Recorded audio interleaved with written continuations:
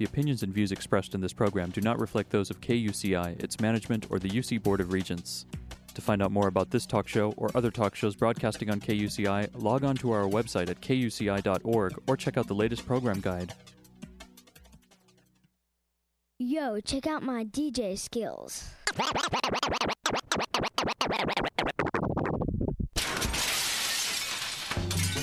Dad, yo, those are mad DJ skills. KUCI Irvine. Bubba Bass, how low can you go? Good morning, everyone. Welcome to Ask a Leader. I'm your host, once again, Claudia Shambaugh. Welcome you to my November 13, 2012 edition.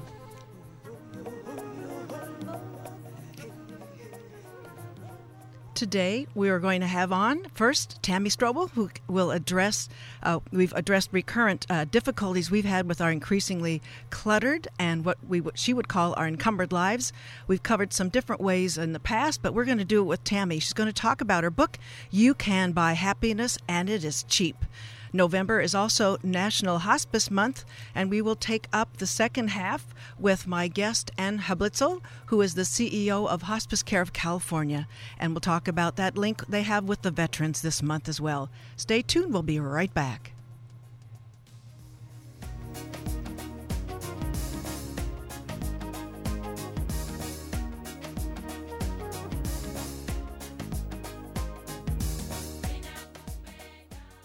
My first guest is Tammy Strobel. In the past, as I said a little bit earlier, we've nibbled around the edges of how our consumptive behavior leads to waste of resources, both community and personal. And today, we'll look at a whole approach to living and how the current levels of consuming have led us astray from an otherwise rich life. To this end, Tammy Strobel's thoughtful treatise, You Can Buy Happiness, and It Is Cheap, offers lessons in detail as to why and how this can be accomplished through reconsidering our relationship to time, money, yes, and plain old stuff. Lifestyle changes she lays out for us improved her marriage as well as her relationships with her friends and family members. She comes to us from a small farm community just east of Eureka, California. Welcome to Ask a Leader, Tammy Strobel. Hi, thanks so much for having me on the show. Well, you have certainly given me more focus when I've read your book in preparation for today, and I'm really delighted that we get to enter into this material and re-enter it. And folks, during this pledge drive, I want you to think of one premium I'm going to add today. I'm going to purchase a copy, and I'm going to send it to whomever is going to give a pledge of at least $50 of this premium being You Can Buy Happiness, and It's Cheap. It's just such a wonderful book for us to start right where we are. Well, Tammy, you by your own description were trapped in this consumerist mindset. What brought on the revelation that life could be otherwise, it could go differently? Was it some insight like your special aunt that you mentioned in the introduction about her resourceful living during the Depression? Or was it your husband suggesting that maybe a smaller apartment might help you through the monthly budgeting? What was it that got this whole project started? Well, it was a lot of things. It was kind of a culmination of conversations with my husband, Logan, with experiences that I was having at work with family, and I was really just so stressed out. I was in debt, I was unhappy, and I knew that something had to change. You know, I realized how fortunate I was. I had a roof over my head, food to eat. I was married to the man of my dreams and still am, but I was just so depressed, and so kind of starting on this path of simplifying has made me a whole lot happier, I guess 7 years later now. So it's definitely been a process.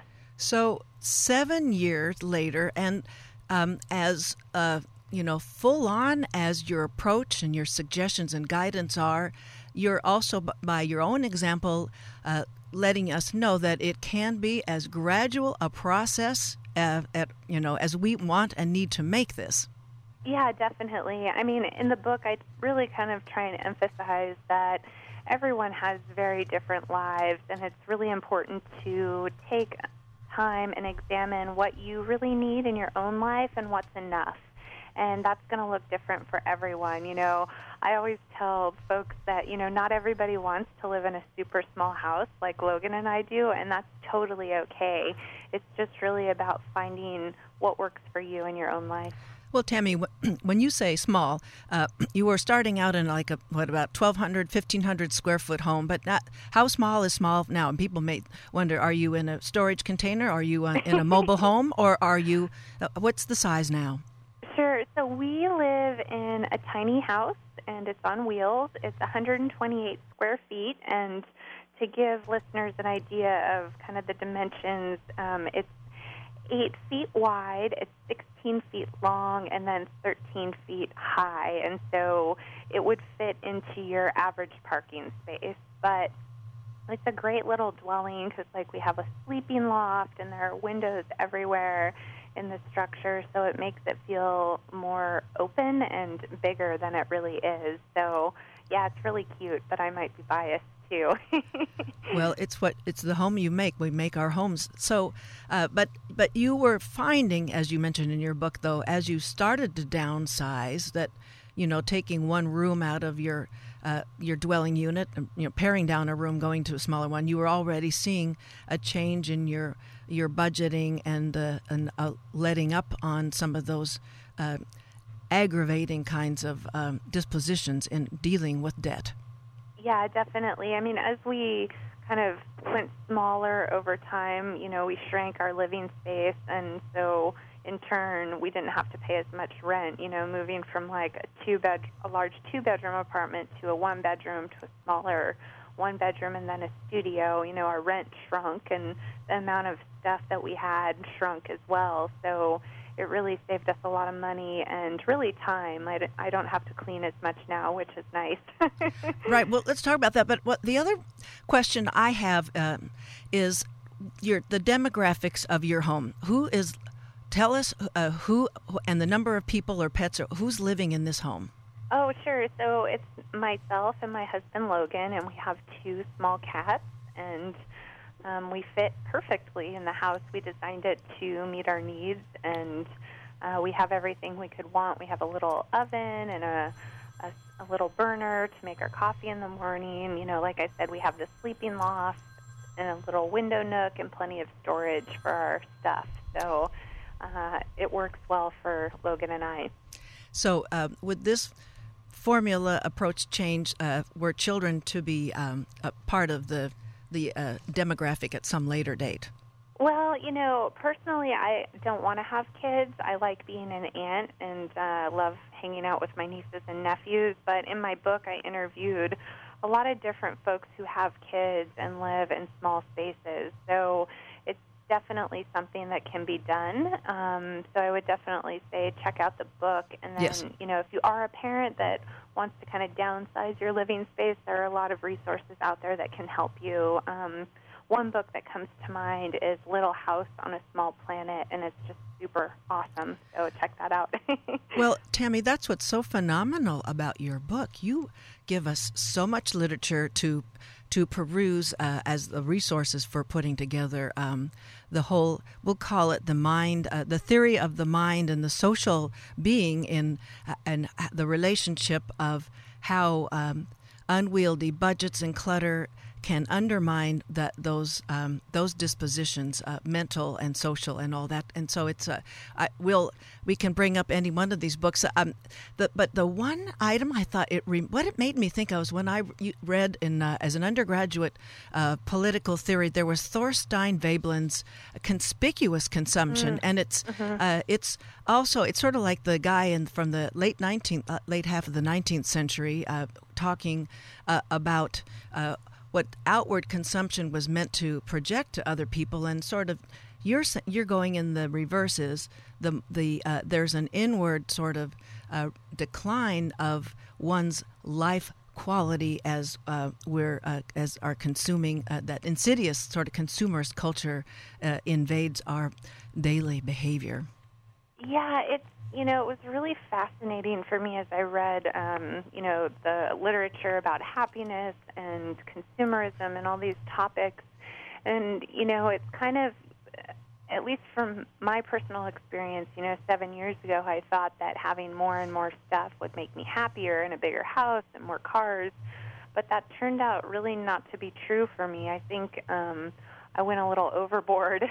And so it's hard to be happy when you're stressed out and in debt. And now I have a wealth of time that I can spend with my loved ones. And, that's really, really important to me. Like my dad passed away in June, and I spent the first part of this year traveling back and forth from Portland to California helping take care of him. And, if the Tammy 7 years ago wouldn't have been able to do that. And so this lifestyle has really helped me shift my perspective in terms of what's really important.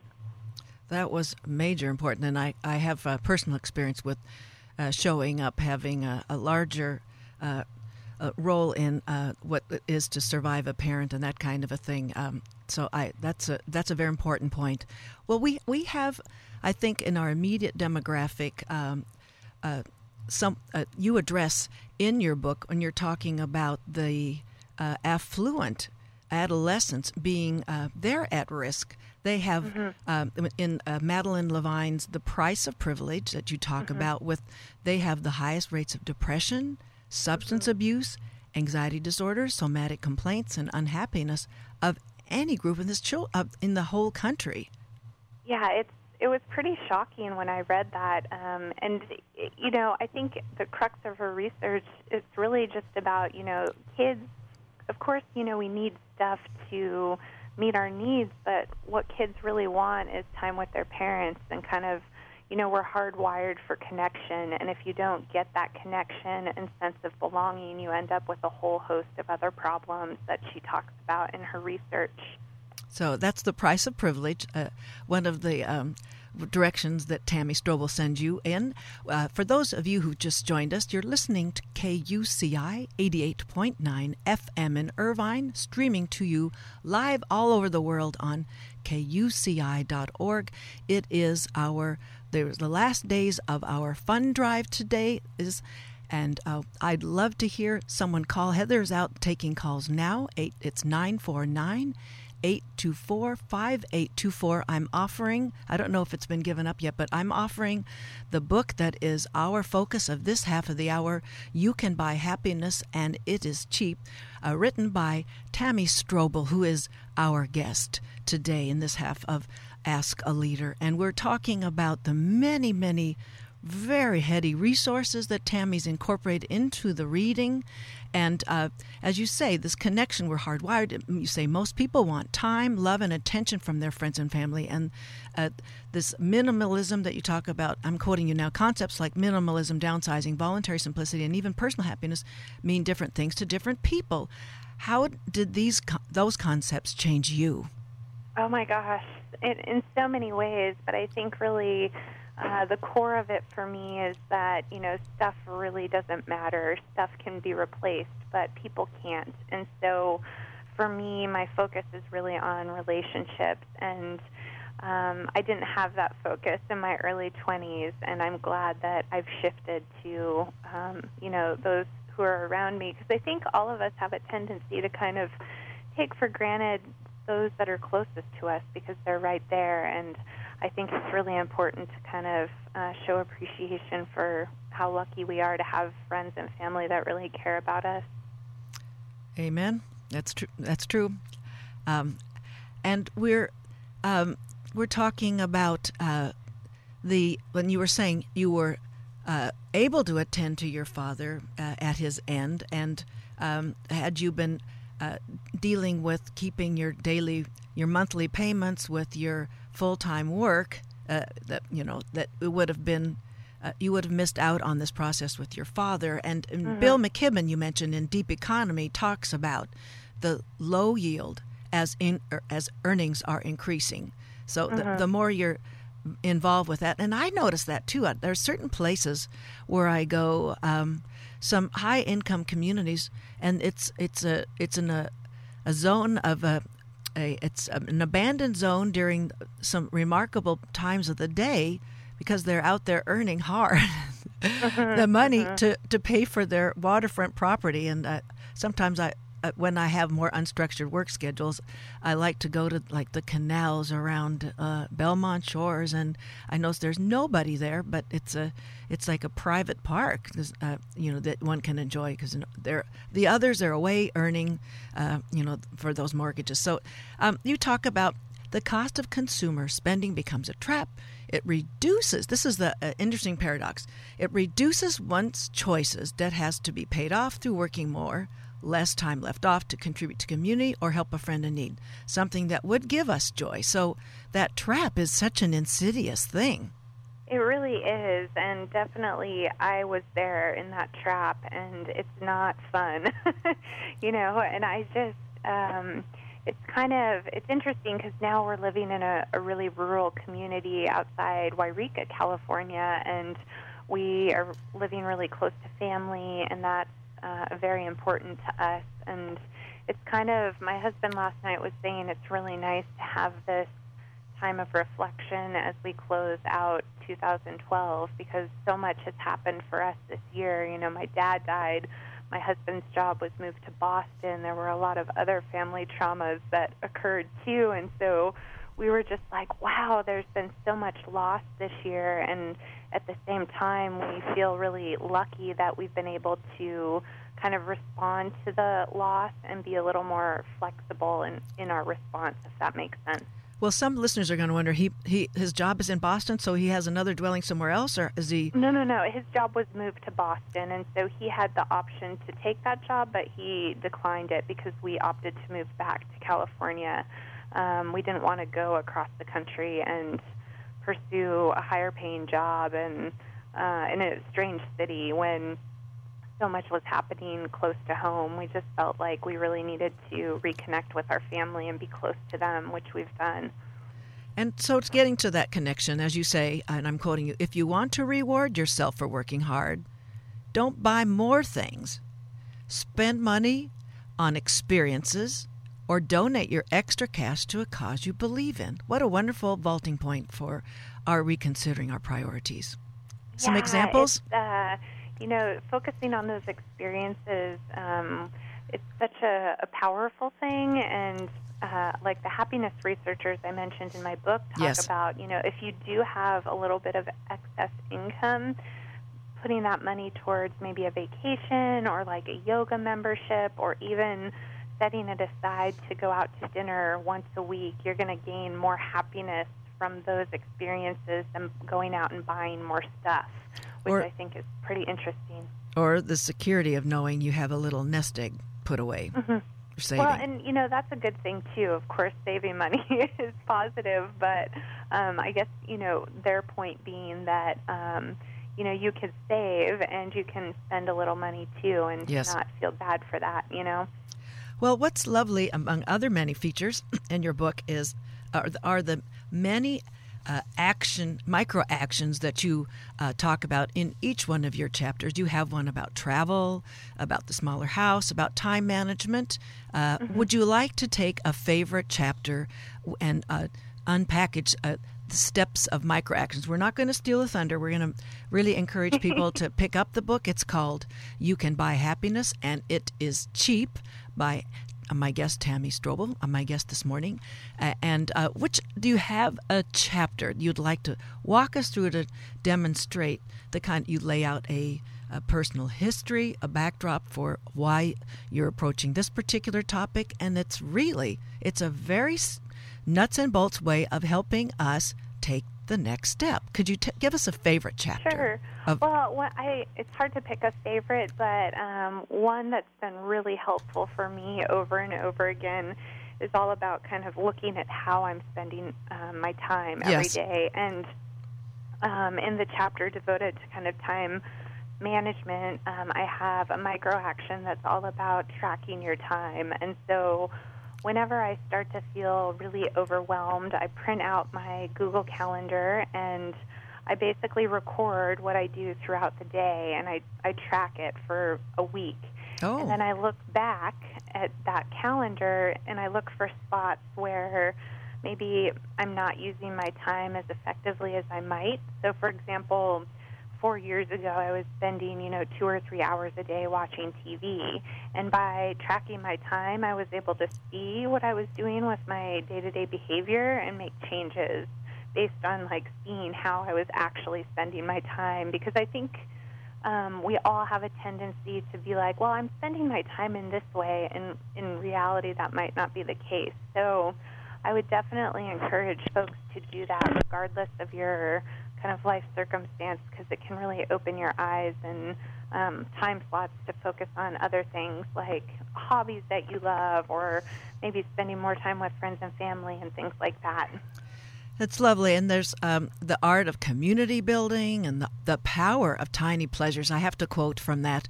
It's, as you say, regularly feeling and expressing gratitude makes us less stressed, depressed and anxious, and it helped you deal with, in one case, grieving your grandmother's loss.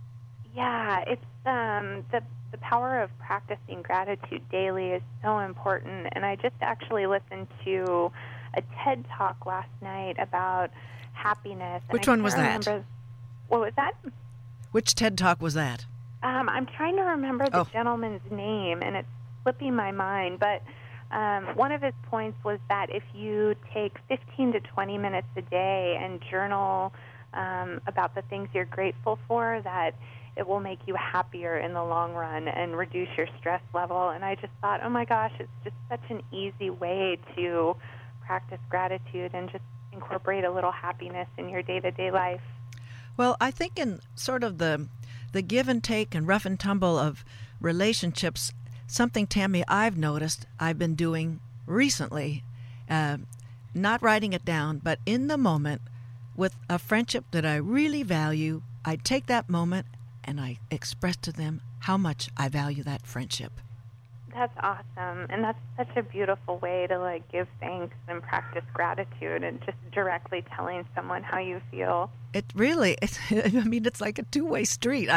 Something I need to express to them so they know, they really understand that how much they mean to me, and as you said, it's almost a chemical thing coming back to you, and you get the benefit of expressing that gratitude. And it can come across, folks. I may sound pretty earnest on this show, but that earnestness I think it comes across pretty genuinely, because imagine you say that to somebody. Imagine what they might even say back.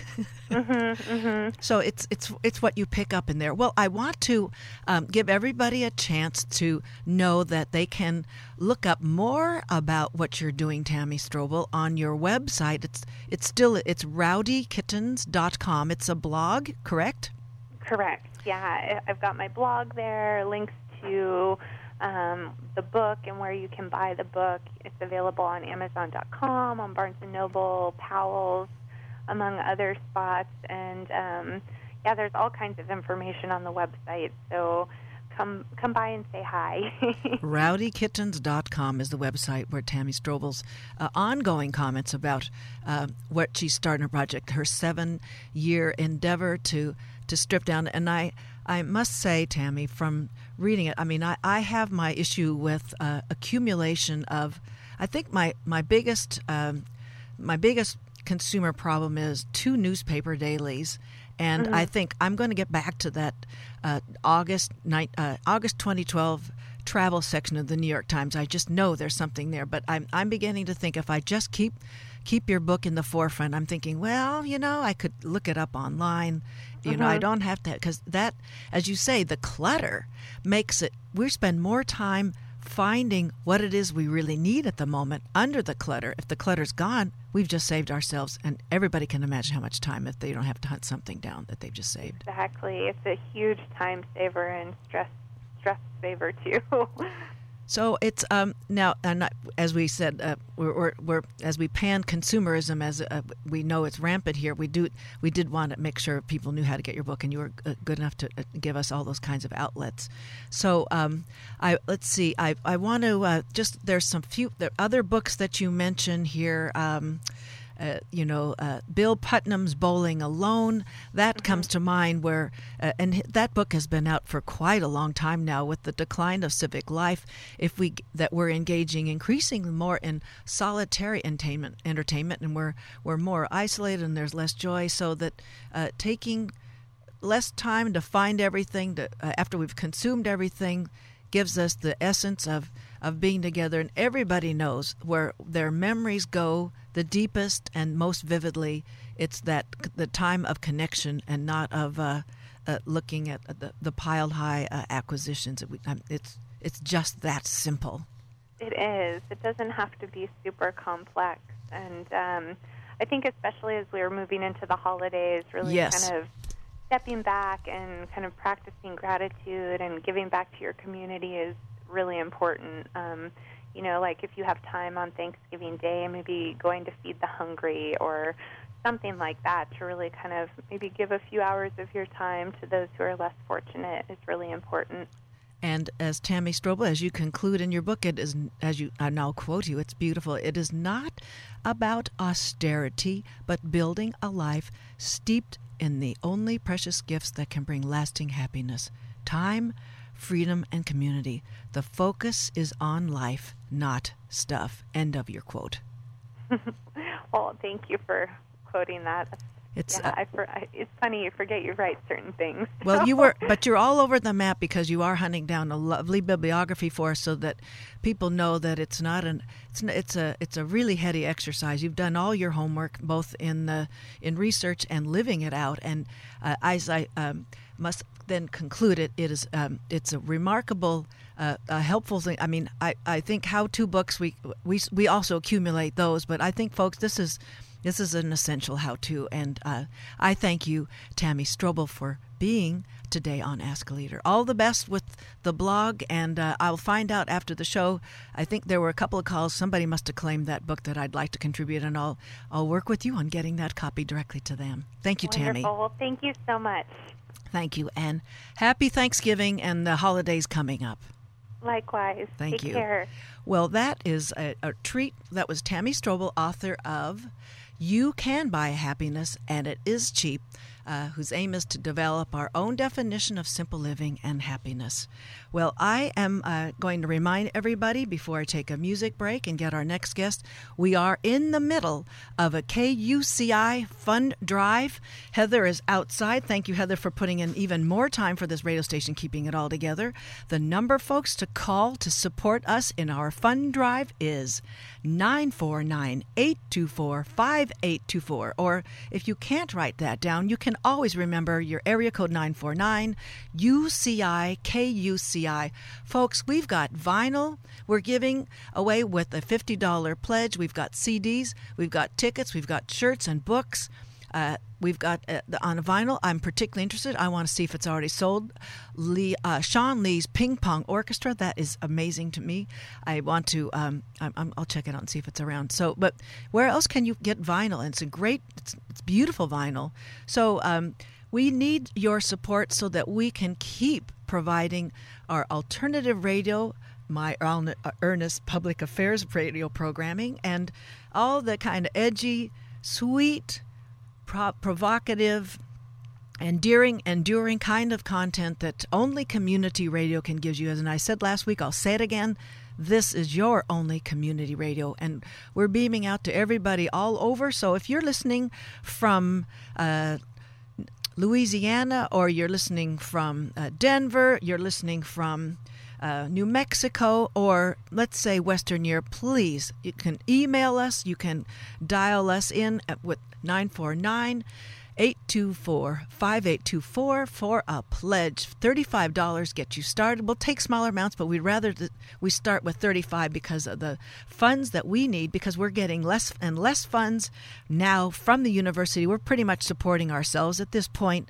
and it takes money, folks, for this equipment to keep working, with so many of us using it and wanting to make the most of this equipment, the most of the supplies here, and we want to make it available you uninterrupted. So We're going to take now a musical break. I'm waiting to hear from you on Radio KUCI. Be back in a moment with my next guest, Ann Habitzel, CEO of the Hospice Care of California. Stay with us, folks.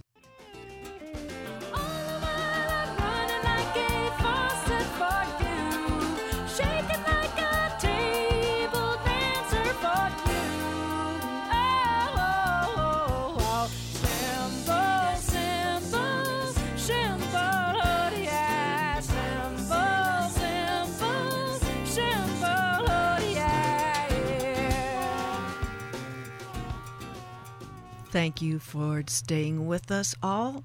That was really a treat to have Laura Love, and that's her song, Simple. So now we're going to change gears with a topic. It's another topic near and dear to me, and that is about the whole concept of hospice during what is now the National Hospice Awareness Month. My first guest is Ann Habitzel. She is the CEO and the founding I'm going to get my little notes out. The founding partner of Hospice Care of California. This was founded in 1999 as an outreach from a health ministry program. She has been in healthcare for more than 40 years, so we're glad to have yet another veteran speak to us about what we need to know further, more deeply. She serves on the board of directors of California State Hospice and Palliative Care Association, and with CHOPCA and the VA grant, she's been involved in addressing the unique needs of veterans at the end of life. She's assisted in developing collaborative relationships with local hospice providers and the Veterans Administration. She comes to us today from Placentia in Orange County, California. Welcome to Ask a Leader, Ann Habitzel. Thank you very much, Claudia, for that very kind introduction. This is what you are due. Now, hospice care, Ann, means a lot of things to different people. I think this might be a good time to dispel any misunderstandings so we can all truly appreciate what special services that hospice care renders. Well, thank you for that opportunity to clarify some of those myths that may be out there. Truly, hospice is a comprehensive and compassionate program designed to provide specialized care and support for patients and family. That is our unit of care. And dealing with some type of a life-limiting illness, hospice can provide services that promote both emotional, physical, and spiritual comfort at a very sometimes difficult time in a person's life. Our emphasis is certainly not on the length of life, but on the quality of the life and what we can bring to that. It offers, through a very interdisciplinary team, expertise in pain and symptom management.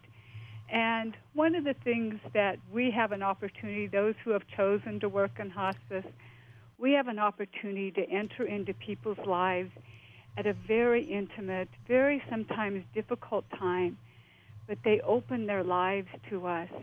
And people sometimes will say, how can you do that? And I will tell you, my life has only been enriched by having had the opportunity to see people who come and walk alongside their loved ones and care for them with commitment, with love, with dignity, with respect. And being that ability to take that journey with them is just a privilege we do not take lightly. And I will tell you that it truly is not about dying, but it is about living. And living as fully as we can for however many days we've been given. And it's remarkable. Myself, I've only had, in one loved one's case, he was on hospice for only one day, so my experience is limited, my immediate experience, but from those whom have benefited from hospice, it's about this knowing presence that you, sometimes like in the case of cancer, you sort of have an idea of the rhythm or the trajectory the patient's on, and there's so many uncertainties that can really, we'll use clutter in a different vein this half of the show, that it could clutter a loved one from attending and being mindful and present with the person whom they're losing. So if they sort of have an idea of what's going on, if the hospice care provider can give some indications of what the patient's presenting physically, what that means, and how to read that, so that the doubt of the unclinically trained family member can be dispelled. Right. I think one of the things you brought out an excellent point when you indicated your loved one was only on one day. Yes. 50% of the people that we care for are on less than 15 days. Wow. Only. Wow. And so there's a few. I mean, the hospice benefit is for approximately 6 months, and the legal definition is if the disease follows its normal course. But we know that not everything follows a normal course. And there are probably about 10% that may live longer than that 6-month period. But essentially, one of the things we hear most often from our families after their loved one has died is, I wish I would have known about hospice sooner. So again, taking this month as National Hospice Month and being able to heighten that awareness, I thank you for the opportunity to do that. This year's theme is called Love, Comfort, and Respect. And I think that kind of encapsulates all of our feelings about what we aim to do at the end of life. Well, and let's understand the sort of the business and structure and relationships. You are the Hospice Care of California. It is a for-profit. That's a sort of a financial distinction that would, if you could just make that with us, and with that and with your relationship with the 35 different hospice agencies in Orange County alone. Sure, absolutely. Basically, that's a tax status. I think one of the important questions, whether you're for-profit or non-for-profit, you really want to look at what type of services that are provided by that individual hospice. And my relationship is, as I serve on the board for the California State Hospice and Palliative Care Association, I'm responsible for Region 6, which is Orange and LA County. And in that capacity, I am bringing things forward that are occurring in Orange and LA County to our board in Sacramento, and we discuss them. And then I'm kind of the liaison between the two entities, our state association and our local hospice providers. There are many hospices in Orange County. There's probably about 35 or so. But you have the opportunity. One of the things that Medicare is just animate about is that people have choices, and you can choose. Every person and every family member has the opportunity to choose whatever Medicare hospice provider they desire. And I strongly encourage people to call and ask to have somebody explain what services that are provided for them. If your loved one, as you mentioned, may have cancer, but they may have end-stage Alzheimer's disease, is that particular program familiar with how to care for a person who's at the end stage in Alzheimer's? What specialized services do they provide in order to make sure that your loved one has the knowledgeable care team that can provide that service for them? And it's not that one is, quote, better than the other. It's basically some of us have a different focus, if you will. Right. And I think that's important, and it's your right to ask. Don't just rely on a discharge planner at a hospital to say, well, you must go with this one because... Do they do that? Yeah, they do. Oh, really? Yes.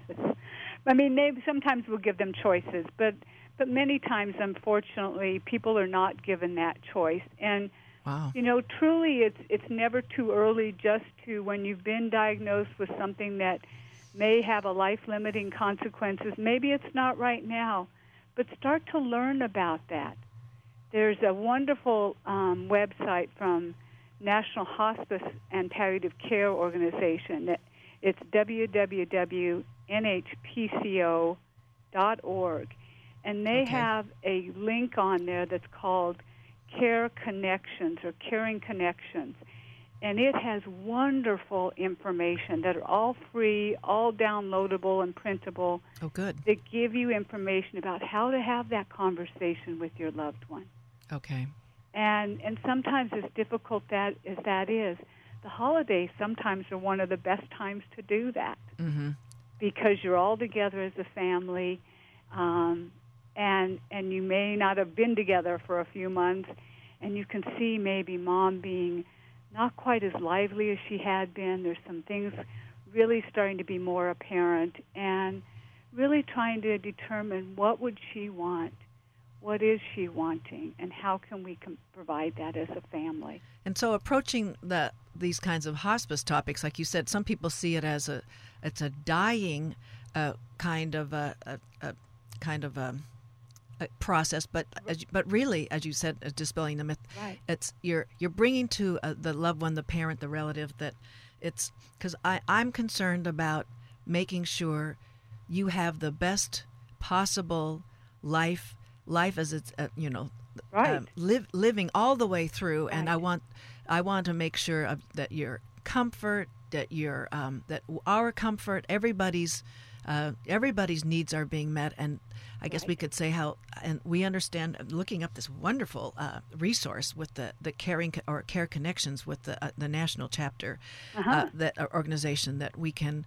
I haven't had an opportunity to look at that, but I'm knowing from what I know that this was going to be. This will be a very important resource for people to pick up and approach that, so that they can sort of, it's a different kind of a safety net, I guess we can consider that. Absolutely. And it really is one that is available to them. And, if Mom or whoever the loved one is who may be facing that, if they have not completed an advance directive, this is an opportunity to make sure that that's done, and really having a clear understanding of what somebody wants at the beginning and the end of life. And we don't always consider that, but boy, it's so important to do that. And as I've prepared some documents, those advance directives are as essential as they are a bit complicated. It's not an intuitive document. There's some very particular things one needs to understand about that, and that working toward that, you don't want to do that in a vacuum. You want to, but providing the hospice element to that document is an amazing kind of an insurance program. Well, I want to let my listeners know that my guest in this part of the hour is Ann Hablitzel, CEO of the Hospice Care of California, talking about not only the Hospice Awareness Month around the country in November, but just helping us understand what we can do in the moment with our loved ones to assure them the best possible thing. And I'm not sure everybody understands palliative care, because palliative care can come up at different times. But when we're talking about palliative care in a geriatric sense, can you just make sure we all know what that involves, what it means? Palliative is basically one where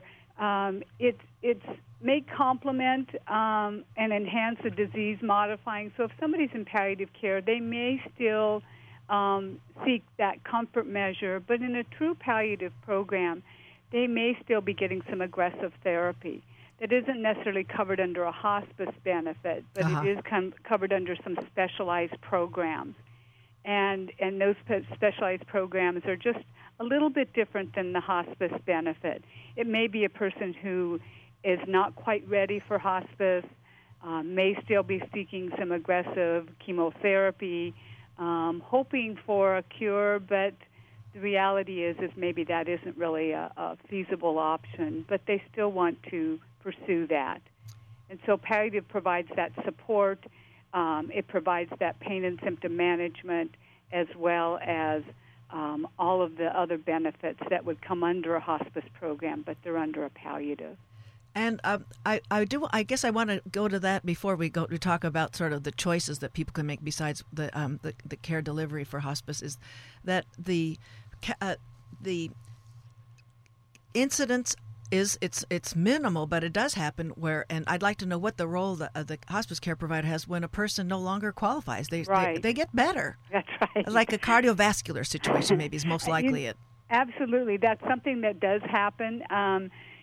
probably more often than not. And that is they just do get better. A hospice team, that interdisciplinary team of a nurse, a social worker, a physician, a social, as I said, a social worker, a home health aide, volunteers, all of those people come in and they're monitoring that person in their home, assessing them, looking at what those needs are, and just constantly with that constant attention and interventions that come under this pain and symptom management provision of care, that things do not progress in the, quote, normal way, if you will, that we may hold off going to the physician for a while.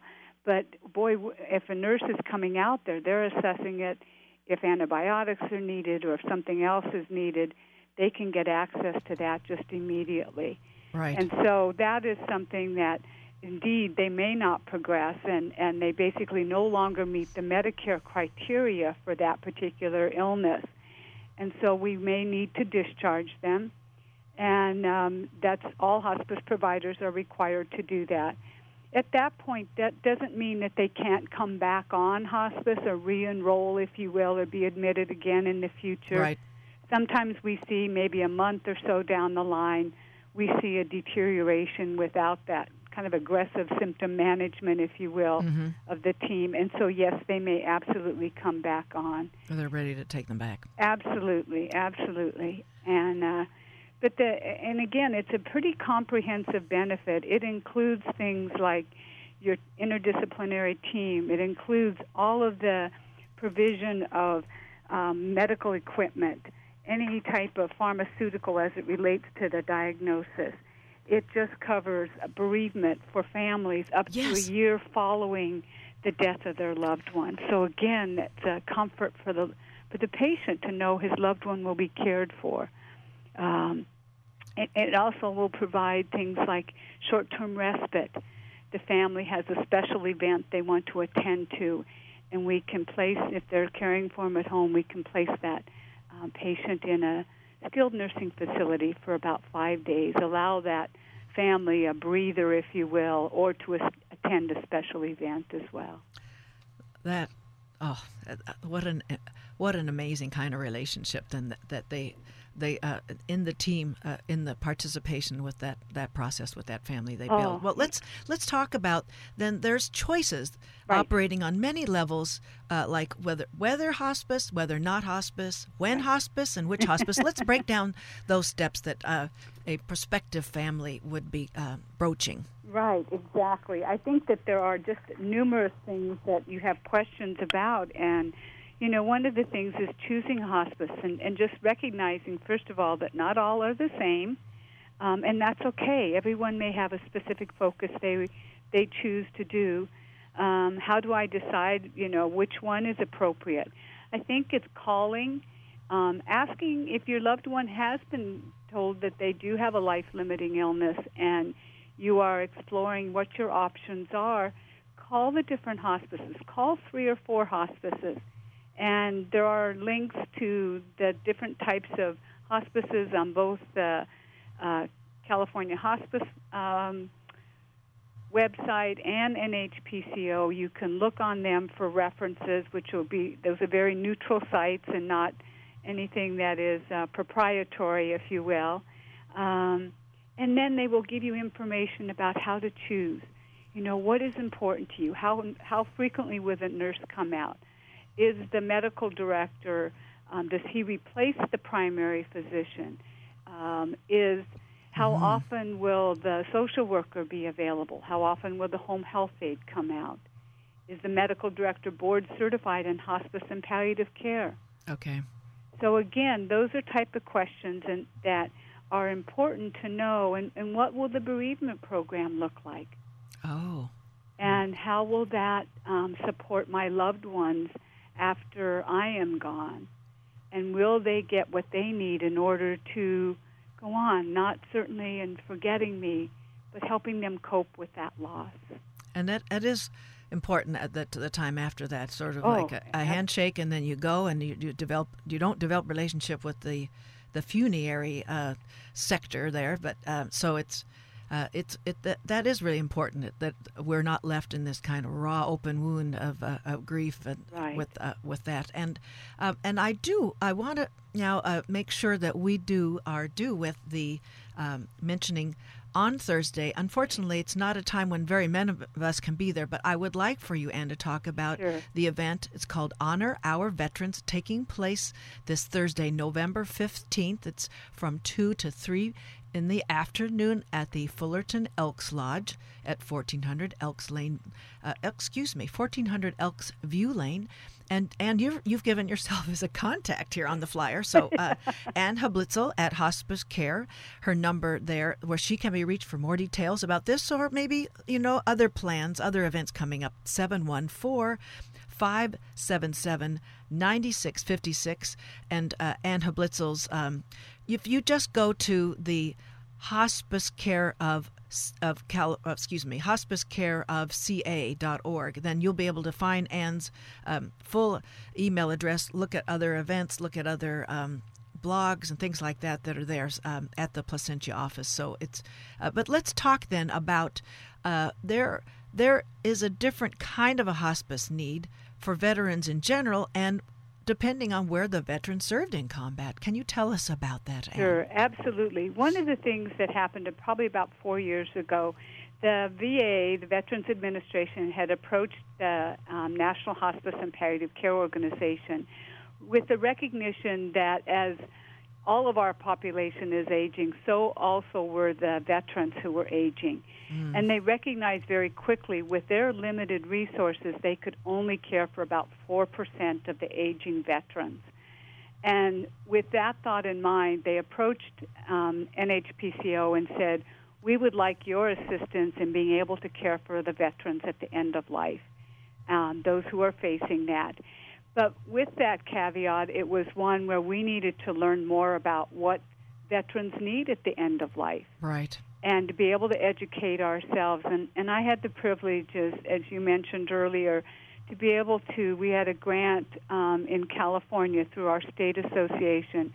I had the privilege of literally going up and down the state of California, providing education to hospice providers about the needs of veterans at the end of life. And many of the times we, in past years, had just not even asked whether they were a veteran. So many times as hospice providers, we were not aware of that special needs, of that culture that certainly can have a huge impact on the end of life. Yes. And just, a couple of examples can be ones where, number one, we have the opportunity to say if they are a veteran, if you've served in the military, or if your family members have, to number one, thank them for their service to our country.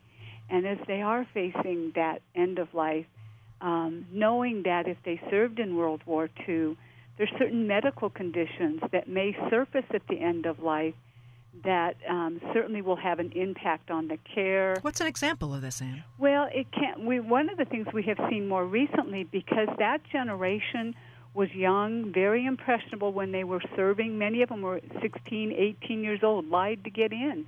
It was a war that was glorified. There weren't the TV programs that certainly showed everything at that point. So it was a war that the whole country embraced and celebrated, if you will. And as a result of that, many of them were very stoic when they came back with what they had seen and maybe what they had experienced.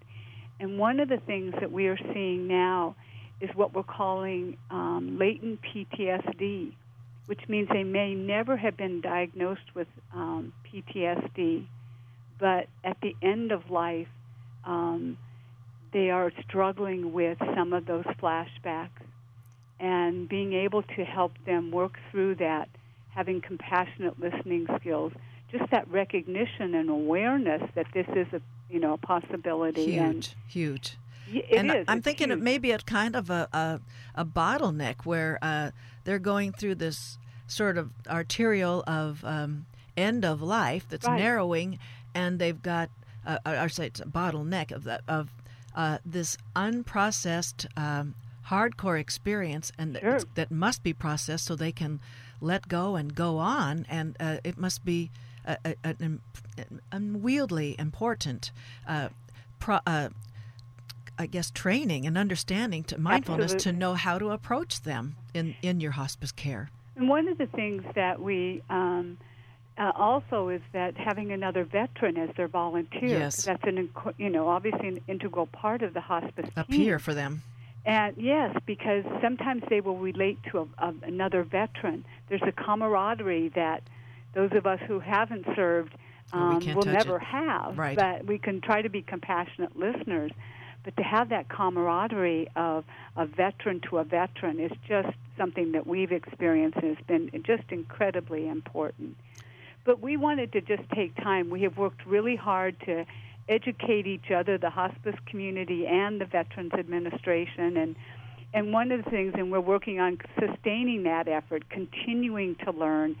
And one of the things we wanted to do, though, is in November, since it's National Hospice Month and we just celebrated Veterans Day, Right. that we wanted to take time to just celebrate all of our efforts and our ongoing commitment to sustain our work in caring for veterans at the end of life and being aware of what services may be available to them, learning about the different wars and the impact on the end-of-life care that they may be undergoing and that we have to be aware of, and what the Korean War veterans were subjected to very cold type of Exposure. climate. And so what ended up happening, many of them have just a residual of just cold and neuropathy in their feet. And sometimes they're not able to say that, but we have to be aware that Right. if they served in Korea, they may have this, and we need to assess and monitor that. Well, as we're about to close, I would like for you, Ann Hablitzel, she is the CEO of the Hospice Care of California, on Ask a Leader today. Would you please convey to those veterans assembled our heartfelt gratitude for their sacrifice? Let them know they were the subject of today's interview on the radio, and that we really extend our appreciation, our gratitude to them. Right. I think you probably just said what I would love to convey, and that is basically is that we do want to honor them. They have served our country. They have provided us the freedom that we have each and every day, the freedom to choose and the freedom to live, and basically that we want to honor them by making sure that the end of their life, as they that is coming to a close, that we are able to support them, to provide them with that excellent care that they so sacrificially gave to us as well. And I just want to ask quickly as we close here, because I really don't know the demographic. Do many of the veterans with whom hospice is trying to reach out to, are many of them pretty on their own? Are a larger share of them have no family left with them? There are a number, especially in San Diego County. Really? Have a homeless population. We have actually cared for a couple of homeless veterans as well. But we're able to make some arrangements and actually get them placed into a safe facility for the end of their life. But Wow.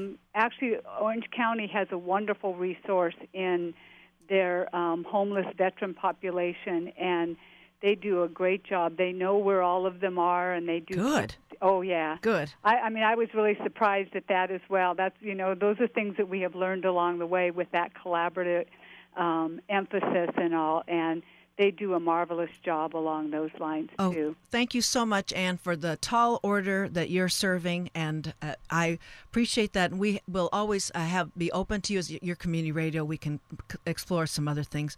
That's Ann Hablitzel, CEO of Hospice Care of California. Thank you so much, Ann, for being on Ask a Leader today. Thank you, Claudia.